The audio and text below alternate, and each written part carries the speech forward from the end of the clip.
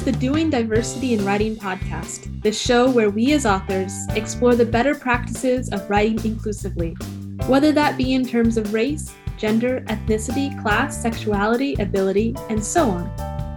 Why are we here? To bring more depth and breadth to the characters in our fiction and represent them in the best way possible. My name is Bethany A. Tucker, and with me each week is my co-host, Marielle S. Smith. Ready? Let's dive in.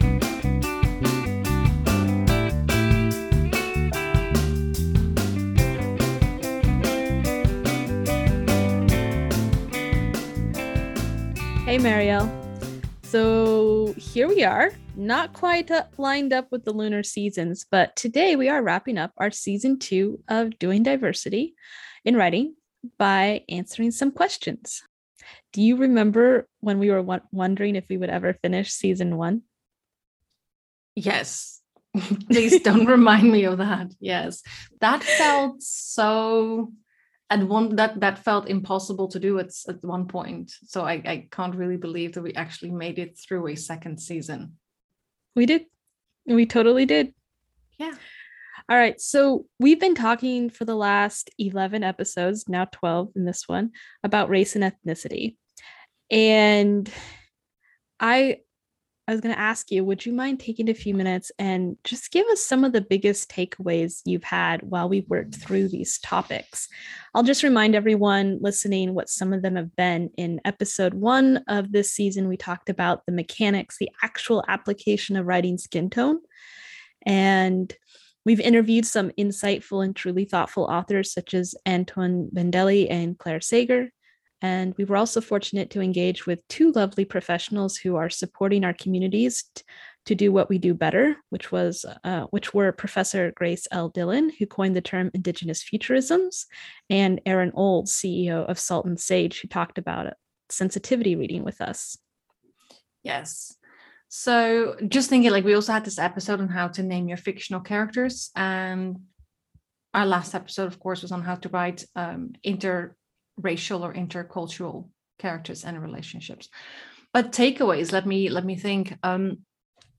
I have to say that one of the most practical things that stood out to me was when Claire Sager told us how she rolls the dice when making decisions about a character's gender when it isn't important for the plot. It's so simple, yet I'd never thought of that, and I will definitely be using that in my own writing, extending gender to include all those other identity markers we've been talking about, including race and ethnicity. It's like, if it doesn't matter for your plot, just roll the dice, right? Instead of going with the standard option, just roll the dice. And as we talked about in the episode as well, if you have your D&D dice, for example, you can go all the way, right? Get those D20s out. Yeah. So another thing that really hit me once again is when we talked about Encanto receiving quite a wide range of critique by Colombian thinkers, artists, activists, and so on.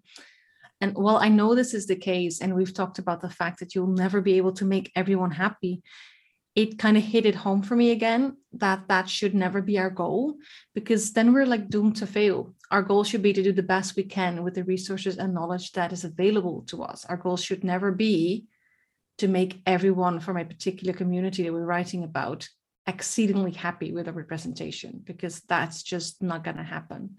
So the goal, we need to rethink that goal if that's what we have in mind. Yeah, agreed. So today we're going to wrap up a few short topics and loose ends, as well as questions. This is by far not the last time we will talk about race and ethnicity, but we are going to keep moving because writing diversity is such a wide spectrum and all identity markers are important. Yeah, but that said, we do have plans to keep circling back to it and do additional episodes on issues of writing race and ethnicity, especially in relation to other identity markers like gender, sexuality, all of those. So it's a work in progress. That's why this is a podcast. And we are we're going to continue to roll with the flow, and we are happy that people send us our questions, and that helps inform what we're doing. Anyway, yeah, the topic of today's one of today's wrap-up questions can be a bit touchy. It started when we noticed variations of 2 questions showing up online among writers frequently. So question 1 is, Can I write racial slurs in my book if it would be historically accurate? Yeah, and question 2, so that too was stated in a variety of ways, can be summed up as, how much should I remind everyone about the racial history, the good and the bad, of my character? Yeah. So let's circle back to question 2 and stick with question 1. We'll circle back to question 2 in a moment, stick with question 1. Early on in season 1, we actually addressed some options we have as writers for dealing with situations where racial slurs may appear. So, to review real quick, we have a few ways to handle this. One, allow the characters who would naturally use the slur to use it, because that is realistic. This is often the stance taken by those who don't want to whitewash out the real pain of history. Yes, and conversely, the argument against this stance is that it perpetuates the hurt, could teach new people the slur, etc. Which they have a point. When I was a child, I was reading a memoir about World War II, the war in the Pacific, and I was recounting some of what I was learning to someone and used a negative name for Japanese people because I'd read that name in the book and it had not been marked in the readings as pejorative. So I didn't realize it was a negative term. Yeah, that has happened to me as well, but then with the slur for German people. And it can be very obvious, which of course depends on your writing. But yes, in some cases, context may elude the reader. And that's especially the case when it comes to age. Like for me as well, it was when I was younger. So I didn't have the knowledge yet or the background yet to understand that this was not a positive term or a neutral term. So it's a real concern we can have as authors, especially if the term is less commonly acknowledged as wrong or isn't really in use anymore. Yeah. My stance is that the situation and the setting of the story matters when making this decision, and the age group at which the story is targeted matters. For example, the book I was reading was targeted towards grade schoolers. For example, anything targeted at children under 8, I'd be very hesitant to include a slur in any fashion, unless the point of the story itself is to teach about how to deal with bullying, name calling, and the like. Even then, I would probably consult a childhood development expert and others to weigh in on that decision just to get it right. Mm-hmm. Yeah, a story can totally be told where the narrative itself condemns the use of the slur, even while realism is preserved for the sake of honesty. I think a midway stance we've seen some authors take is that writing the first and last letter and asterisk is sent around to show disapproval. That's really something that I've seen happen, and I kind of like that. I like it, especially for anything that's middle grade or YA. I would say basically that's what I like it for. Or when it's marketed towards an audience who is expected to be protected as they read, for example, some of the cozy or very light genres where people are basically reading it just as a form of escapism and they don't expect anything disturbing. Yeah. But even then, you probably wouldn't use a slur in those kind of books to start with. Yes, I do. I once had a client who wrote a book which had a lot of the N-word, which completely fitted the time it was set in. And the narrative itself was very critical towards people using the N-word. But even though this was an adult, like it was a literary novel, it was like it had an adult audience, they still didn't feel comfortable using like the N-word spelled out. So they opted for like using the asterisks, and it worked, right? Yeah, there isn't one answer to this question. No, this is just something that like we both see doing, and I think it works well. So there's a big difference, I just want to point that out, between yelling a name at someone yourself and acknowledging that such a negative or cruel term has been used, or is still being used, depending on the context that you're writing about and the specific stir that you're writing about. This might be very Dutch or maybe European of me, but I never really got the American hesitancy to even say certain words when discussing why they shouldn't be used. I don't really see how that is helpful. And we don't do that in the Netherlands. We just use the word and the context will explain that. I see your face. it's funny. The context, like it's like you cannot fathom it. The context will explain why we are using that particular word in that context. But I guess that explains why I would never say you can't use slurs, racial or otherwise, in your work, right? As long as it's being made clear that you're not perpetuating any thoughts or beliefs that are racist, ableist, homophobic, transphobic, misogynist, and so on, I think you're good to go. I'm smiling because even though I believe you can't criticize something you can't acknowledge and say, in the context of being American and the people I'm around, I often have to be careful because it's a different context. Anyway, in my writing, my bad guys use bad words, and they also die in the end most of the time or sincerely change their ways. So that's my take on it. Well, to be fair, your bad guys are like really bad guys. Yeah, most of the time. So that's why they use deplorable names for others somewhat regularly. It's in my world building, it fits my genre. And this is why I always go back when people raise this question to asking for context and audience.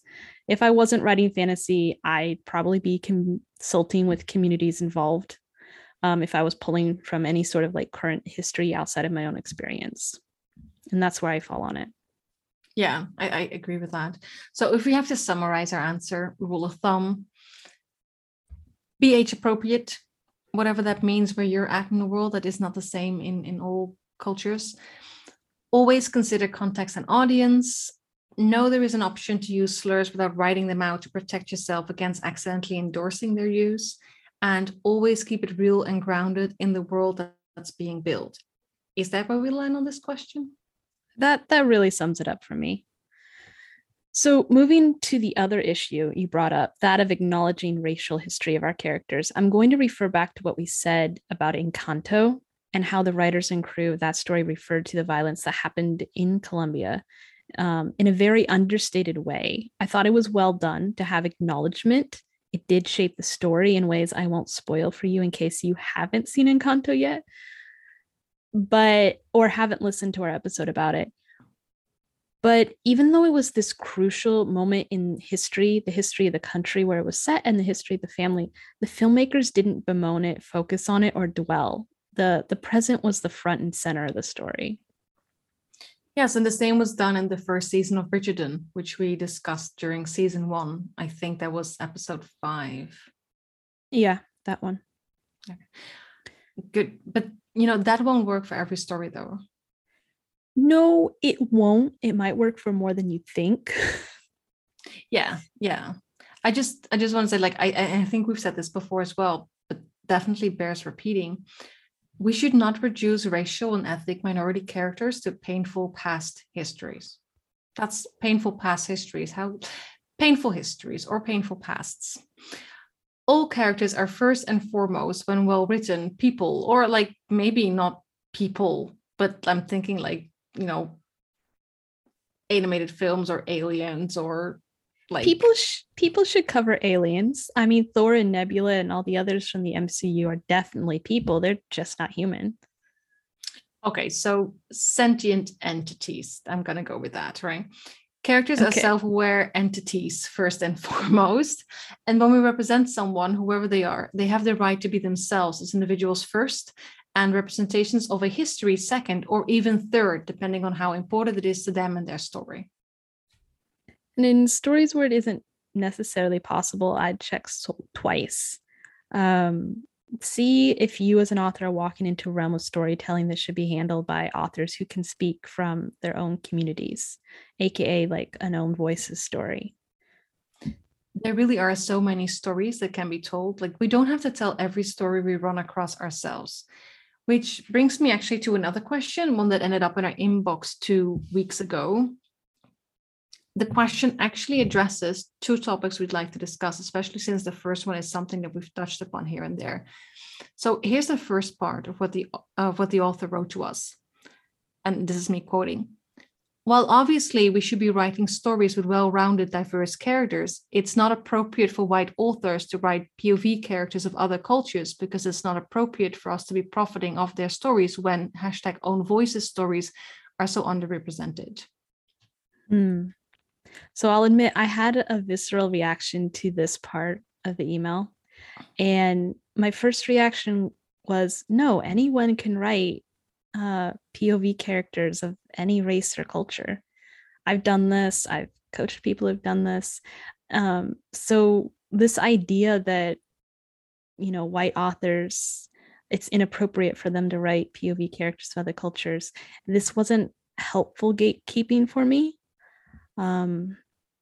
The how the writing is done, the focal point of the story, the editing, the framing, all of that influences it and could change what's appropriate or not appropriate. There's a difference between writing a POV character and writing a POV character that's not like you, and writing an own voices story for someone who's not like you. I agree. And I would never say that we can't write POV characters who aren't like us. Like, we do this all the time, as we've talked about. They might not be racially or ethnically different to us, but they will be different from us in whatever way. And if we want to do that well, we need to honor and respect that and research the hell out of it. We do. And we've talked about this before as well, when we're considering writing a more primary character as part of a minority that we don't belong to, whether that's racial, ethnic, sexual, religious, etc. We do need to ask ourselves why we want to write this specific character with this specific identity marker, set of identity markers. And to be honest, that's an answer we can only give ourselves. Yeah. And like we discussed in an early episode as well, the content of the story matters in this respect as well. Like, writing a story about someone with a different race or ethnicity than you, while the story is about them having a different race or ethnicity, that gets a pretty hard no for me, right? That's the own voices stories that you are talking about, right? Yes. So, like, I wouldn't write the film Roots or Django Unchained. That to me is not a story that I need to tell, but I will include, characters from those minority groups in my writing. Yeah.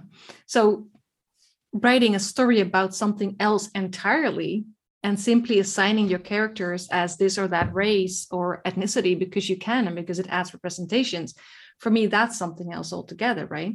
And that's where those questions you've just mentioned come in. Like, if that's what you're doing, yeah, then of course start asking yourself, okay, so why do I want this character to be of this race or ethnicity?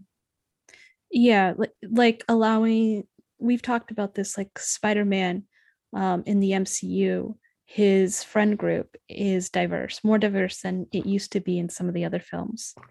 And the question is, why not? It's Yes. New York. Everybody of everything is in New York. Yeah, so if your answer is, well, why not? Because they could be anything. For me, that's a perfectly legit answer. Actually, if you don't have diversity and you're writing a story in New York, I have to ask if you're making New York up. Like, it's not a real New York unless it's diverse. Exactly. Yeah, but that's yeah. All right, so where are we? I kind of went on a tangent there about New York. It just cracks me up. New York is so diverse. All right, so there's a second part to this question. Can you give it to us? Yes. So you mean the actual question, because that was just the introduction. So here's the actual question, or set of questions, I should say. What about collaboratively written stories? Would it be acceptable for a white author to work with a POC author, so person of color, to tell the story of a POC character? Or would that simply be a white person trying to assuage their guilt? And if that is acceptable, at what level of collaboration does it become so? In the range of a person of color signing off and putting their name on something, to one person writing the story that the other created, to 50-50 split of work, to a person of color or POC author writing an original story with original characters in a shared world? Okay, that's a really wide range of ideas and options. Yeah, any chance you want to start answering that? I'll give it a start. I think it's acceptable for a white author to work with a person of color author to tell the story of a person of color character.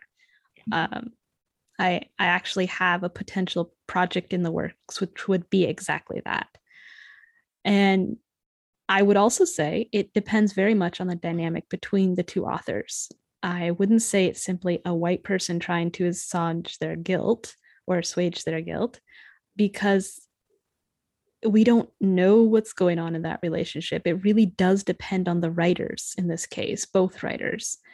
I don't want to project onto a working relationship as an outsider motivations on whoever's doing this. Maybe these two writers are family. Maybe they're married or colleagues who just really love working together, and then they end up on a story and they want to tell it, and they want to tell it together. We all have different reasons to tackle, well, any creative project, really, and scrutinizing how other authors choose to collaborate when we don't know them. I don't want to police that. I don't think it's helpful to the industry. I don't think it's helpful representation. I don't know if we're fully answering the question here, if they're asking what's acceptable or what we would suggest people doing. Well, again, I would say that this is a question, all of these questions asks for reflexivity and a healthy dose of self-awareness. Yes. Right? Like, why do you want to be involved in this project? Is it to assuage some kind of white guilt? If so, then don't do it. That I would agree with. Writing a book just to assuage guilt is probably not a good reason for a project. Oh, right. I suppose I could think of a good reason, but I would say, rule of thumb, probably not a good reason for a project, especially in this arena. Yes, and as for the other questions, I think that too depends on the specific situation you're in, right? Different co-authors write together differently. Some bring in the exact same amount of work. It can be like, for others, it can be 30-70. It could be even less. I heard of 10-90, right? Wow. And people distribute the royalties accordingly. Like, I know this collaboration that they really work on the world building together. Like, they use each other as a sounding board. There's one author who does most of the writing because he writes faster. That works. Yeah, I mean, like I said, like, they just split the royalties in a way that feels fair to their situation. So some co-authors write together, but only one person has their name on the cover for whatever reason that is. I've heard people do that. Of course, that doesn't mean they don't split their royalties 50-50 if that's how they divided those up, which also depends on how much time each of them spent on the actual project. Yeah, so this is something that has to be discussed before the project gets started with the authors written down. As we said before, contracts are useful. Yes.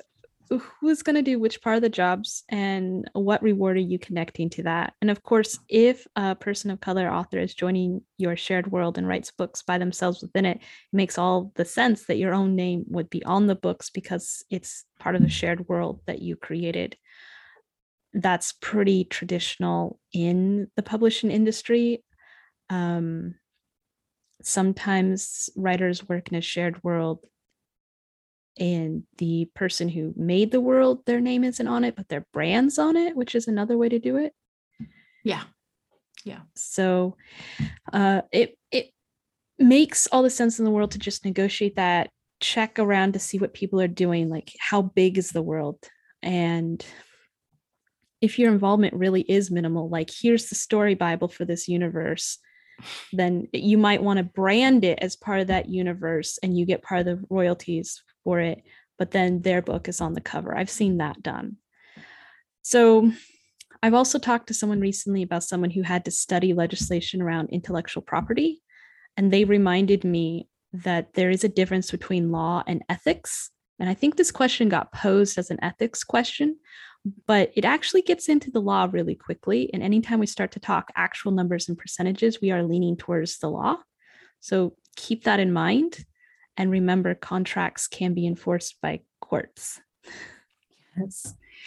And I would say, with another thing you could take into consideration here that might otherwise not be taken into any kind of consideration when you are collaborating, when you are thinking of collaborating, is the difference between the physical and mental labor of writing.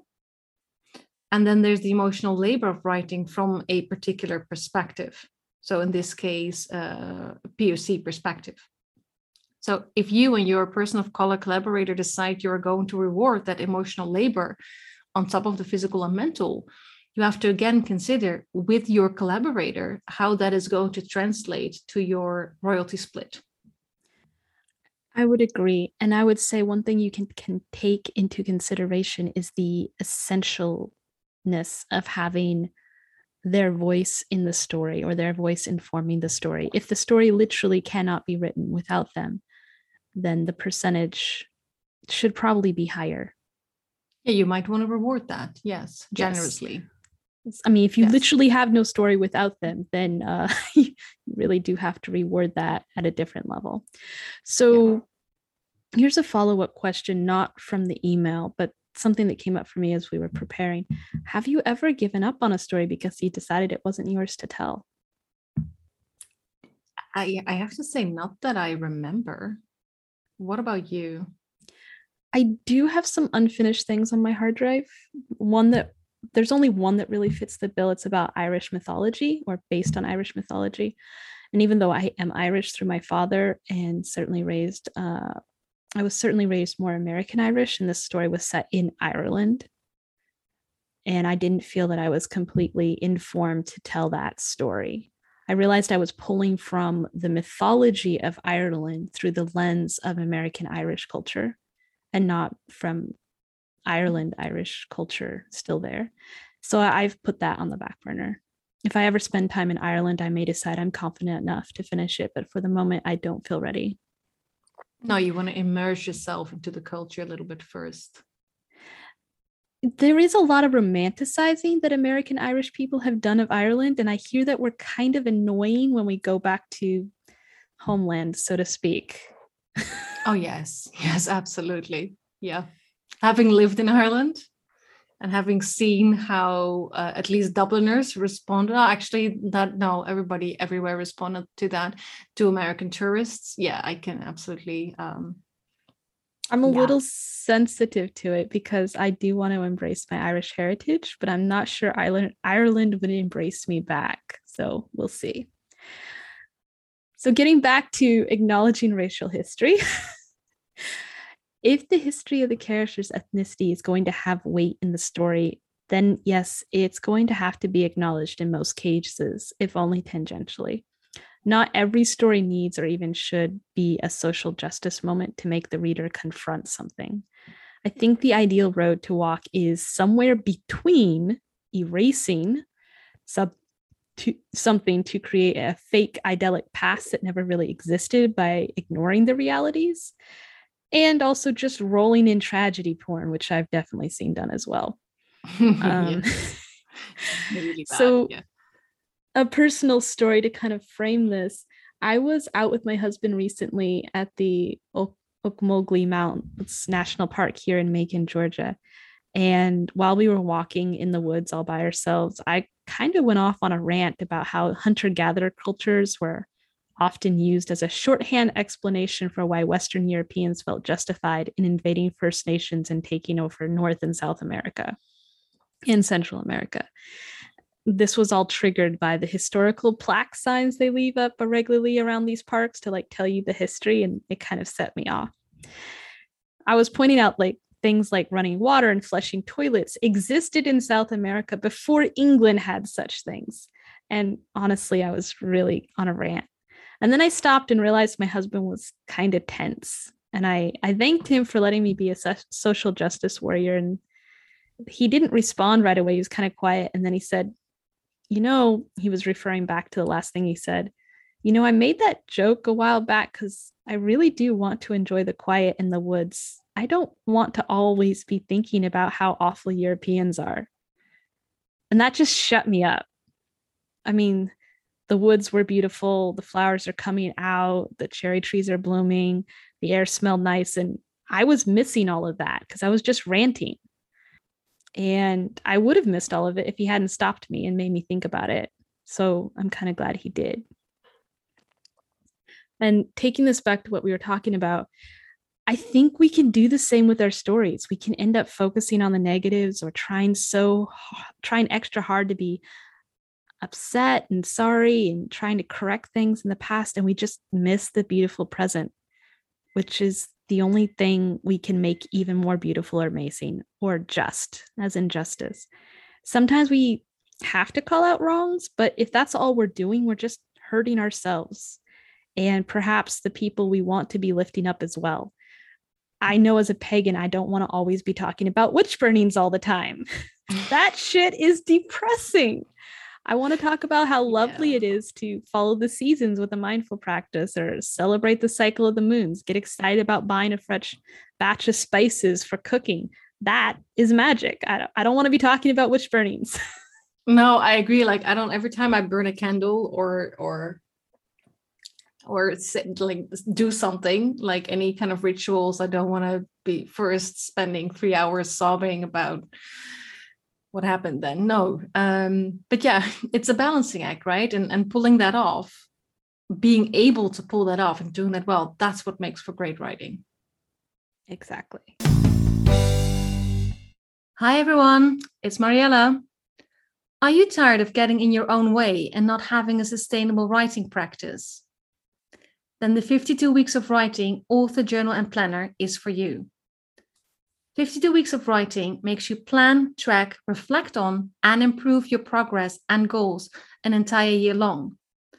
It gets you to unravel the truth about why you aren't where you want to be, and it keeps you writing through weekly thought-provoking quotes and prompts. 52 Weeks of Writing brings together every lesson I have learned over the past few years as a writer and a writing coach.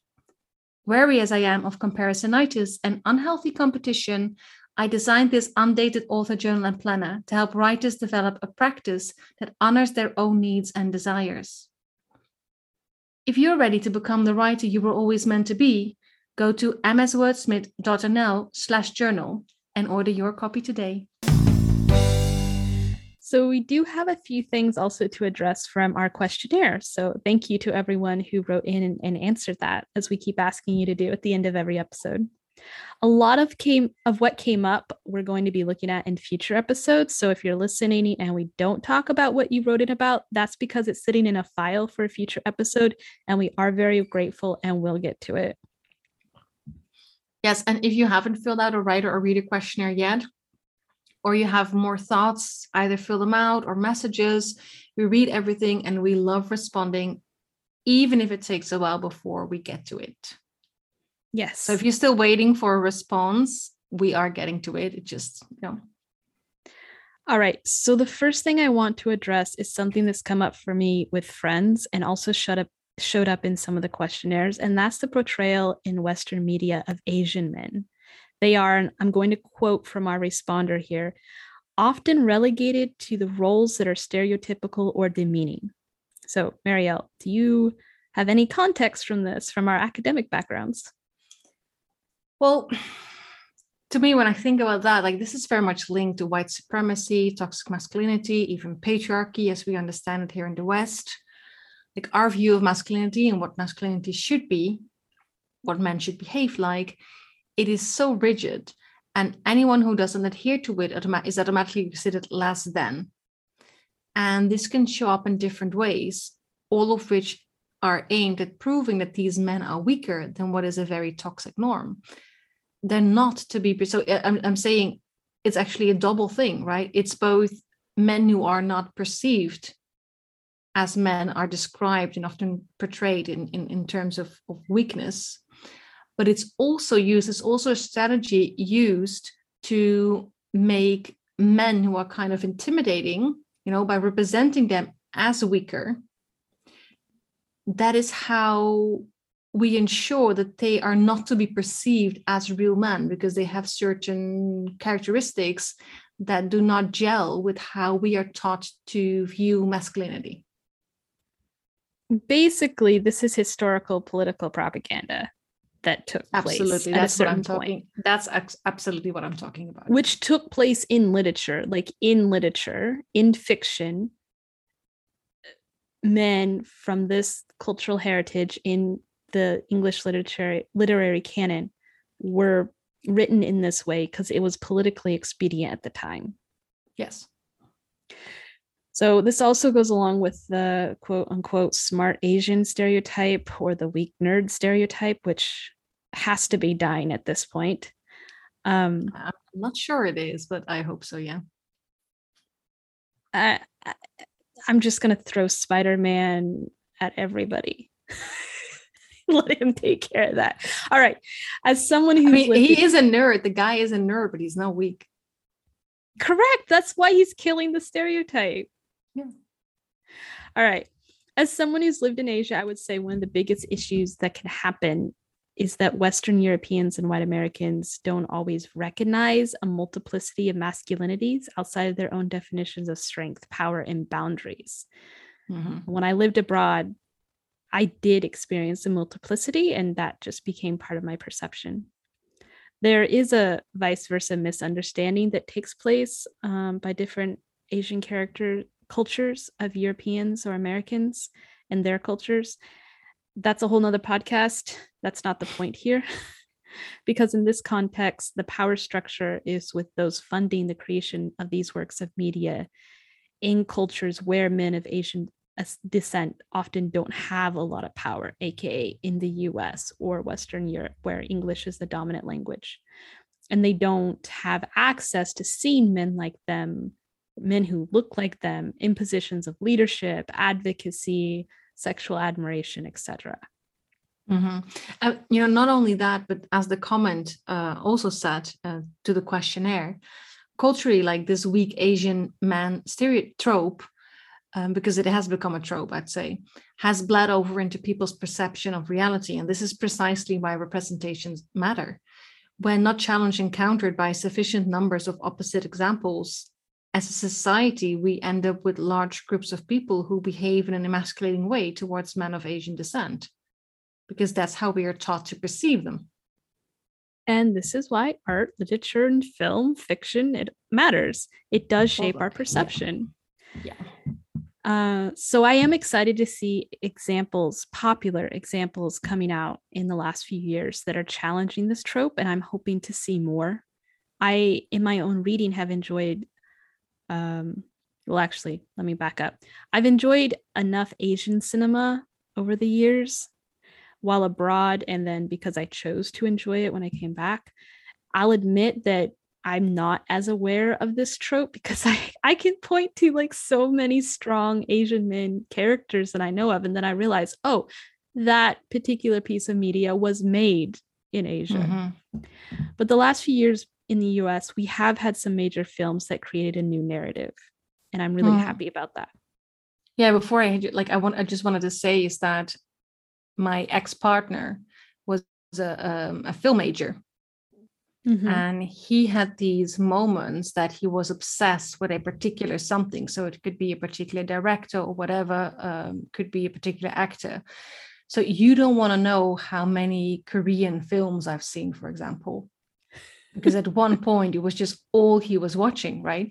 So yeah, like if you actually like read the novels that originate in a particular culture, or you read or you watch the cinema, the TV shows that originate, and you know what, that is actually becoming easier now than it used to be, because these things have become more accessible.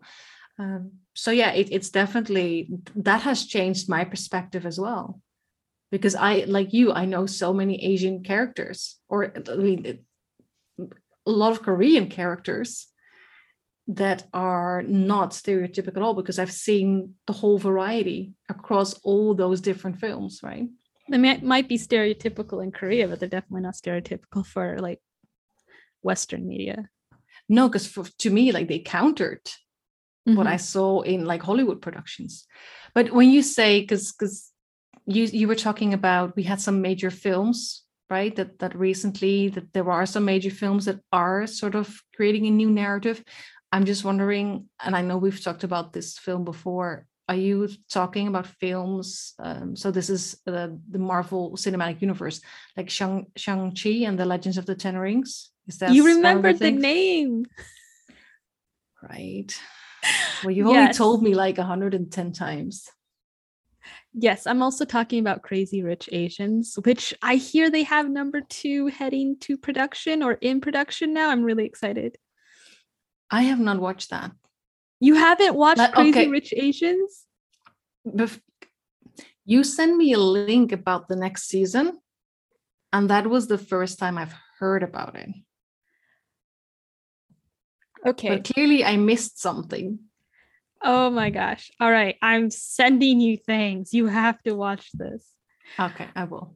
I rarely watch anything twice. I have seen this twice and I'm planning to see it for a third time. So, just so you know. All right. But other examples besides Crazy Rich Asians, which was seminal because it had this truly romantic male lead who was fully of Asian descent. So that was like a turning point in cinema, or at least heralded as. I don't know enough about cinema to say there never has been another one, but anyway, it was a blockbuster film. So going back further, Bruce Lee is also a very strong figure, not just in film, but also in Hollywood in general. And then I'm also being reminded of, I may say his name incorrectly, Chirrut Imwe, portrayed by Donnie Yen in Star Wars Rogue One. He's he's blind and he fights with a stick, like a very long stick. I'm forgetting the exact term of it. But Star Wars. Yeah, I know what you mean. Yeah, I also don't know I know the term, but not this second. Yeah. So there is a history of a select few men of Asian descent being really popular in martial arts films, but there are still not very many, almost no romantic leads in Western fiction who are Asian.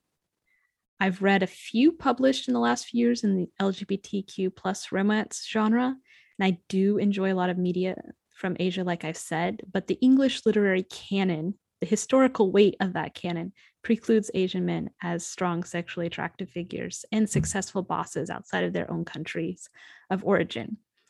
So we literally, as we said, Shang-Chi and the Legend of the Ten Rings just got our first Asian superhero on the big screen.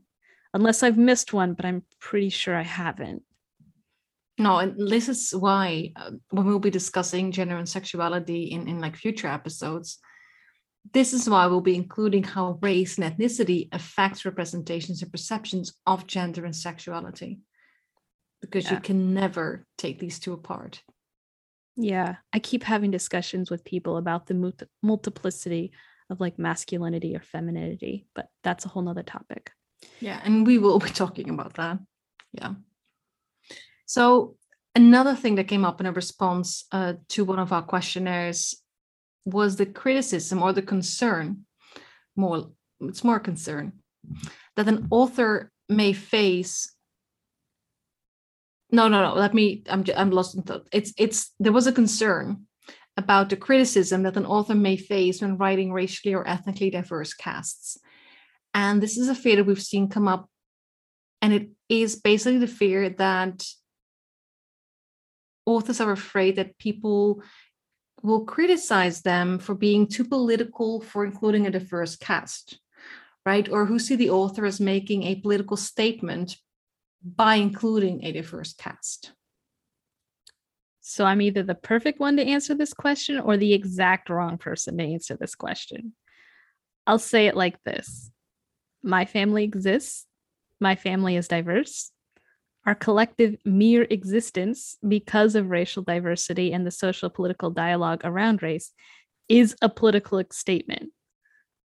Not having a diverse cast is a political statement. It's all a political statement. You really can't get away from it. I know, and it's just, let's not even go into the privilege of the term I don't want to be political, or I'm not political, or I'm not a political person. That there just is makes so me much laugh. Privilege, because saying you're not a political person is a political statement. So this is the thing, right? Yeah.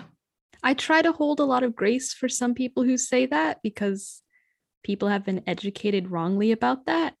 But I also start laughing.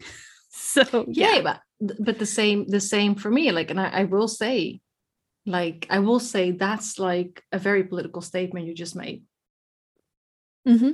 And I do try to bring up the privilege, but it kind of depends on the context and the situation who I'm talking with, because not everybody is as open to have a discussion about that. And I've also learned over the years to pick my battles. Sometimes you need to enjoy the wind in the trees and the flowers blooming. Exactly. So, but basically, I think this is something that we would both agree on, that there is absolutely nothing wrong with making political statements. And No, so this is like and so I'm talking about making explicit political statements, right? Because everything is actually a political statement. can I point everyone back to Charles Dickens? His entire body of work is a political statement. The same with much of what was written by Mark Twain. Like fiction and political statements cannot be separated. Exactly. Which is why I'm always a little bit conflicted about Stephen King saying that we should not be like pretend we're on a soapbox. Because I'm like, so much writing. Not everything is explicitly political, but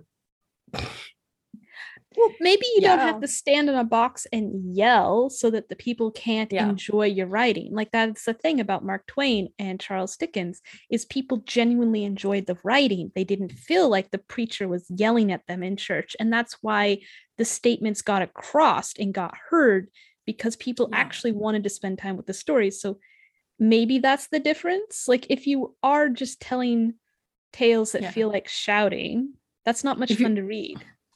That's basically just writing a manifesto. Correct. And we can go read plenty of those. That's a different style of writing.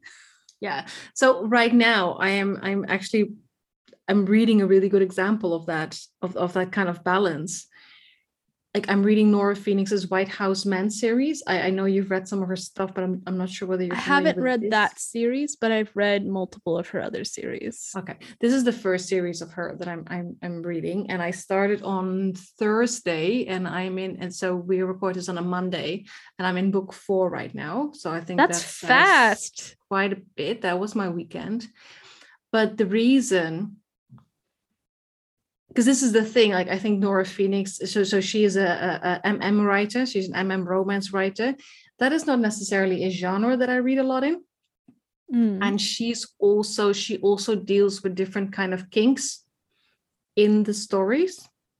Yes. And again, that is not something that I'm reading it for, but why I'm going through these books is that, so this is basically like, I love the West Wing, right? So it really gives me this sense of being back in the White House. And I think she said something like, it's like the series is like, imagine that the West Wing and the American president had like a queer love baby, something like that. The West Wing being a TV series, for those who don't know. Yes. So the thing is like, so the political arc that runs through the entire series. Okay. And that has me hooked. And this book is filled with political statements. It's so explicit. And I love it, right? It's also appropriate for the situation, the story.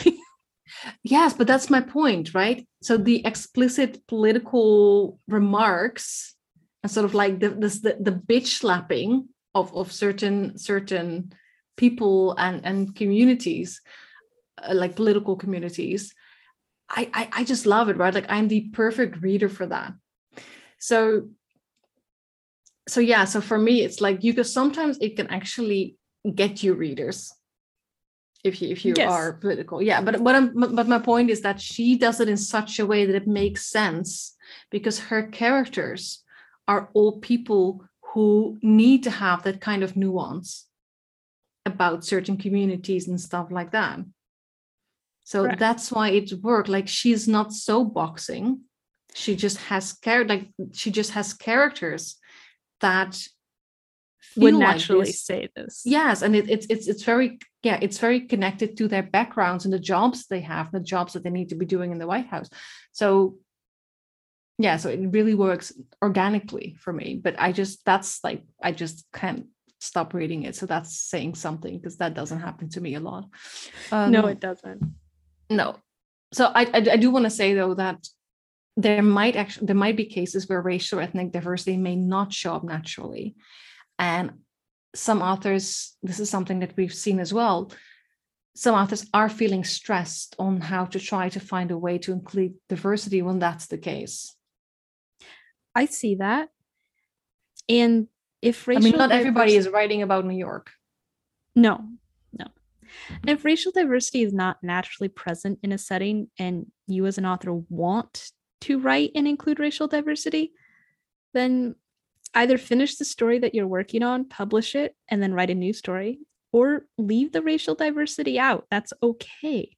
The thing is, there is racial diversity in so many settings. If you dig far enough, expand your racial diversity ping meter beyond Black, white, Asian, you can hit pay dirt surprisingly frequently. Yeah, like for example, I'm Scottish and Dutch. That is already, it's not the most ethnically diverse, but it is ethnically diverse. Yes, and at this point, you've also joined the expat culture. And believe me, that is also very different from people who never leave their hometown. Exactly. So what I'm hearing you say, and what I would say myself as well, actually, is that you can't worry about the people who are going to make a fuss about a story being political or too political. Basically, yes. Not so long ago, I'll remind everyone, reading for women was a political statement. Writing books has often been a political statement. I literally did independent research on art and literature as political propaganda, and it doesn't stop. Listening to this podcast is a political statement because you're saying what you support or what you want in the world. And politics need not fall along party lines. Even if people are trying to fit into them during voting day, politics doesn't mean you're saying you're supporting one political party or another. Politics is a civil society activity, conversation. Yeah, it is. And I'm also thinking, you were talking about the writing books has often been a political statement, and that you were talking political propaganda. It's like, it's one of the first things that happen, right? When governments are trying to counter something, is that they burn the books or they ban the books. And we're going through a whole wave of attempted book banning in the US right now. Yes. So, and the thing is, like, when I think of book burning, I think of like the Second World War and Hitler, like going through like most of German culture and trying to erase it. But this is still happening. So you cannot tell me that books are not political, because if they're that harmless, nobody cares, right? Like nobody cares who reads them. Yeah. So for those who say, if you're an author and someone's criticizing you or coming to you and telling you that your work is political, I would say that says a lot about them, perhaps more about them than you. If they don't like it, then they're not your readers, or at least not your readers yet. They can find lots and lots of other books out there written by authors who are happy to keep writing the canon as it's been written, or even write new kinds of stuff that appeal to them. These kind of readers aren't going hungry for books. There are so many books out there, they can find something else to read. Yeah. They just need to get used to not being the only kind of people who gets to decide what's on the menu.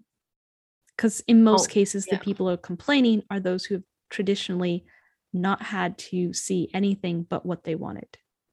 Yes, and meaning not see anything that's not like them. In many cases, yeah. So of course, as certain types of characters become more common, right, which is what we're working towards, at one point they won't be seen as political commentary anymore. But the thing is that commonness, that is still something political.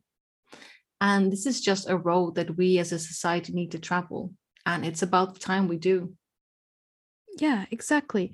It's okay to be political. If you can do it in a way that doesn't feel like you're yelling at everyone, even better. Yes, I would actually say it's that's my personal take. It's not okay not to be political. It's practically impossible if you really look at what it means to be political. Okay. Yeah. So we only have time for one more comment today, and we're going to end on a fun one. Here it is. How do I make my cast more diverse when my characters aren't human? I am going to pass this on to you, because I've never, like, I have cats in my books and dogs as well, but mostly cats, of course, because for those who don't know, I'm obsessed with cats. But I've never written anything like any POV characters that aren't human. So your cats and dogs don't talk? Nope. They purr a lot and eat a lot, but that's it. Yeah. All right. So I'll take a stab at this question. I would say that race and ethnicity may not be how you bring most of your diversity into whatever you're writing if your characters are not human. But you can inform non-human characters in a sensitive manner, and you can choose to avoid animal and inanimate stereotype associations that have taken on negative connotations. Like, for example, one of the most obvious would be like monkeys and people of African descent. So if you have a talking monkey in your book, it's likely best not to code their speech as inner city or urban, just as a good starting rule of thumb. Yeah, somebody should have told Walt Disney that a few decades ago. Well, someone's told them since. Yes, luckily, yeah.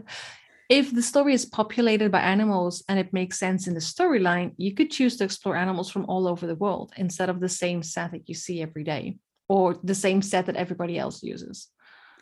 I have seen the number of animals named in children's literature go up, like different types of animals, which is exciting. It helps people care about what happens to, say, rainforests, because they now have a favorite animal character that lives in that rainforest, or coral reefs, like Finding Nemo talked about coral reefs, and now people know more about them.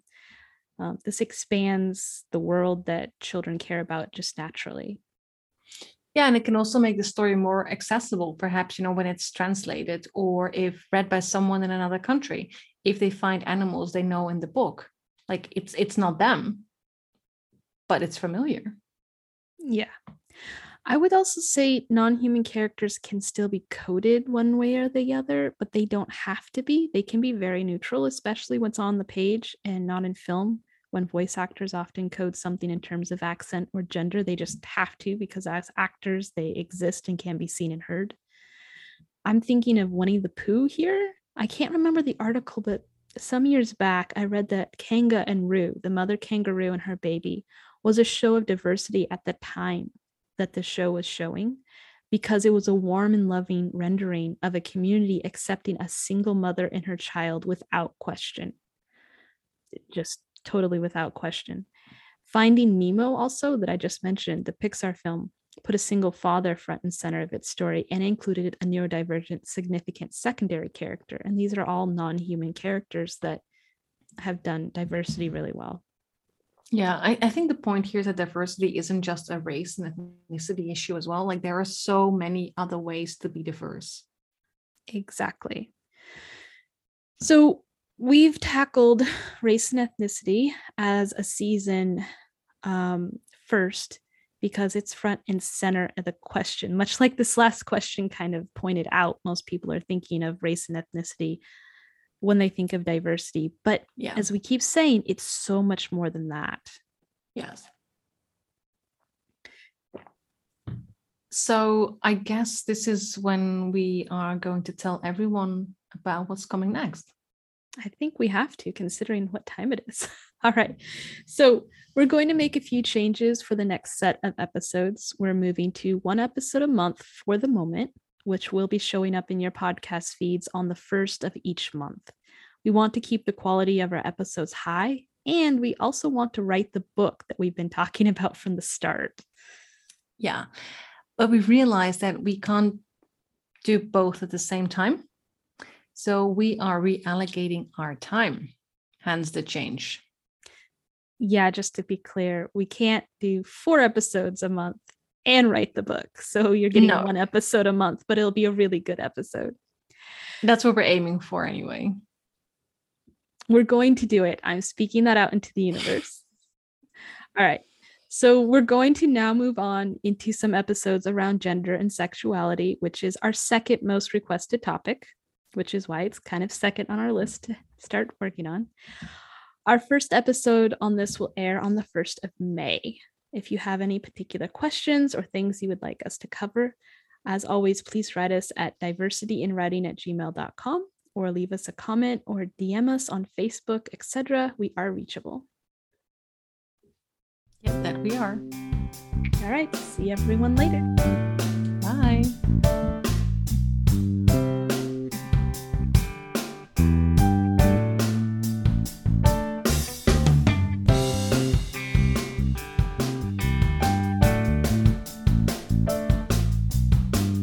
Thank you for joining us. Music for this show was written and produced by Eric Mills. If you found this episode helpful, please rate and review on your favorite podcast app and spread the word so other writers can find us too.